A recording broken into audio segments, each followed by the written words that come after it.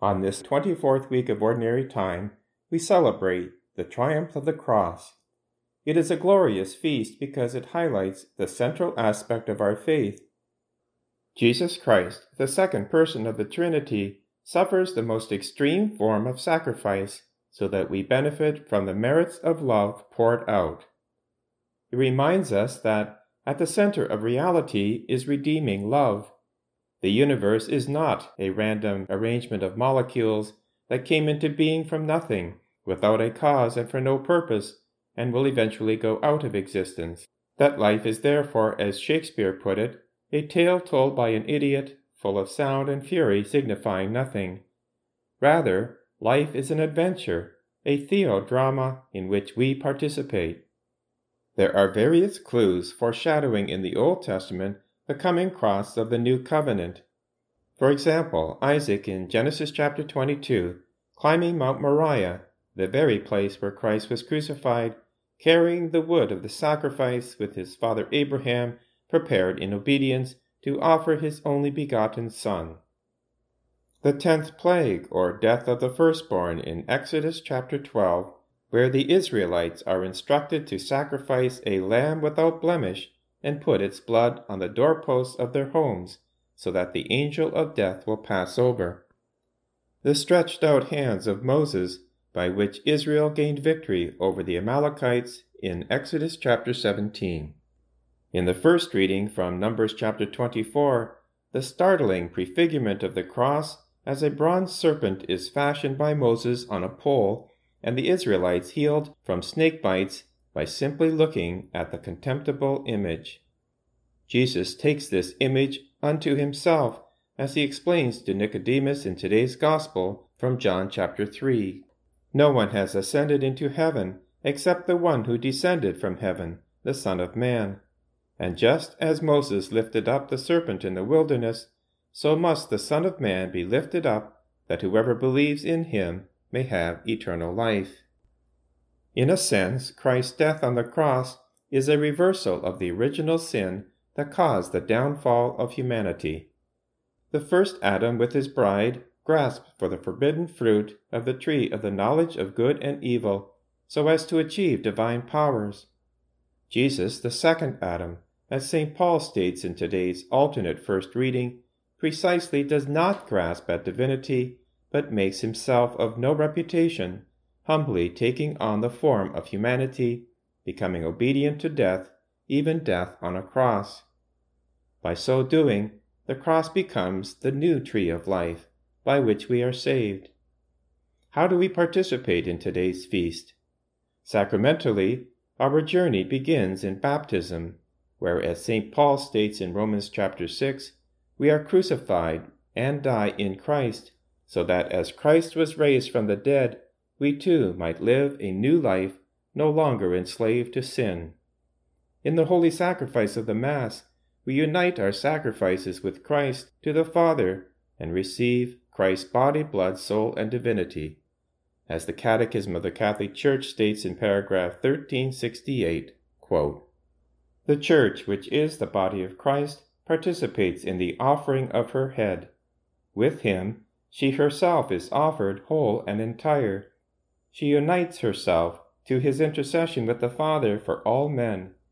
In the Eucharist, the sacrifice of Christ becomes also the sacrifice of the members of his body.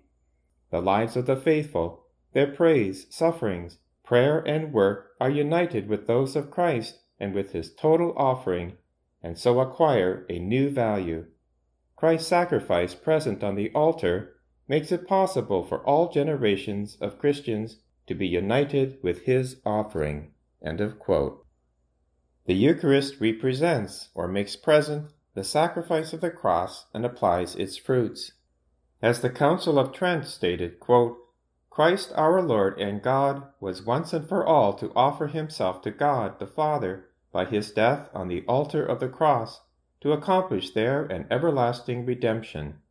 But because his priesthood was not to end with his death at the Last Supper, on the night he was betrayed, he wanted to leave to his beloved spouse, the Church, a visible sacrifice, as the nature of man demands, by which the bloody sacrifice which he was to accomplish once for all on the cross would be represented, its memory perpetuated until the end of the world, and its salutary power be applied to the forgiveness of sins we daily commit."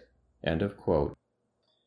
In addition to the sacraments, the cross takes prominence in our life of prayer. As children, we learn to begin each prayer with the sign of the cross, invoking the Trinity by saying, "In the name of the Father, and of the Son, and of the Holy Spirit."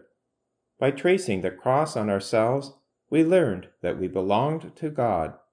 As we matured, the truth of Christ's death taught us the price of our redemption and how we were to imitate this sacrifice daily. As St. Paul said in Galatians chapter 2, verse 19, "I have been crucified with Christ, yet I live. No longer I, but Christ lives in me." The downward movement from forehead to heart symbolizes the incarnational condescension of the second person of the Trinity descending from heaven to earth and from life to death for our salvation. The crossover from left shoulder to right suggests the universal action of the Most Holy Trinity in our world. The sign of the cross does not just introduce and close prayer, it is a powerful prayer itself.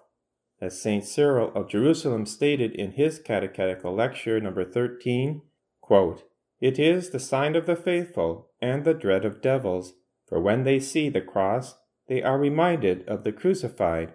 They are afraid of him who bruised the head of the dragon." End of quote. As a sacramental, the sign of the cross disposes us for receiving grace and God's blessing. Making the sign of the cross also has a partial indulgence attached to it, remitting temporal punishment due to sins whose guilt has already been forgiven. On this feast of the triumph of the cross, let us thank God for all the cross represents and continues to accomplish in our lives. We thank God that although we once lived in fear of death and the grave, we now live in hope that by his crucifixion Christ has gained for us eternal life. We thank God because through the cross we are able to overcome temptation and evil, even though it seems to surround us on all sides today. We are able to know peace in the depth of our heart and calm in our soul. In this day and age, this is a great gift and consolation. We thank God that because of the triumph of the cross, we know that our suffering is never empty and meaningless, but rather united with Christ participates in the redemption of the world. This again is a great gift of consolation. Finally, we praise the Lord because through the cross we have been taught how to love. This is what today's gospel points out. The famous verse from John chapter 3 verse 16 brings the cross and our entire Christian life into focus. God so loved the world that he gave his only Son, so that whoever believes in him will not perish but have eternal life. The key words here are God gave. God's love is not static nor self-centered. It reaches out even to the point of sacrifice in order to draw us in. Here, God sets the pattern for true love and the basis for all our love's relationships, that is, the giving of ourselves freely and sacrificially for the sake of others. So, we thank and praise God for the triumph of the cross, for teaching us how to love, how to live in peace and security, how to suffer in and with Christ for the sake of souls, and how to die in the hope and joy of eternal life. Let us pray.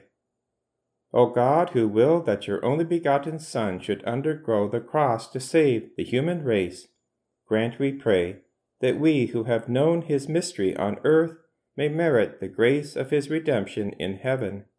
Through our Lord Jesus Christ, your Son, who lives and reigns with you in the unity of the Holy Spirit, God, for ever and ever. Amen.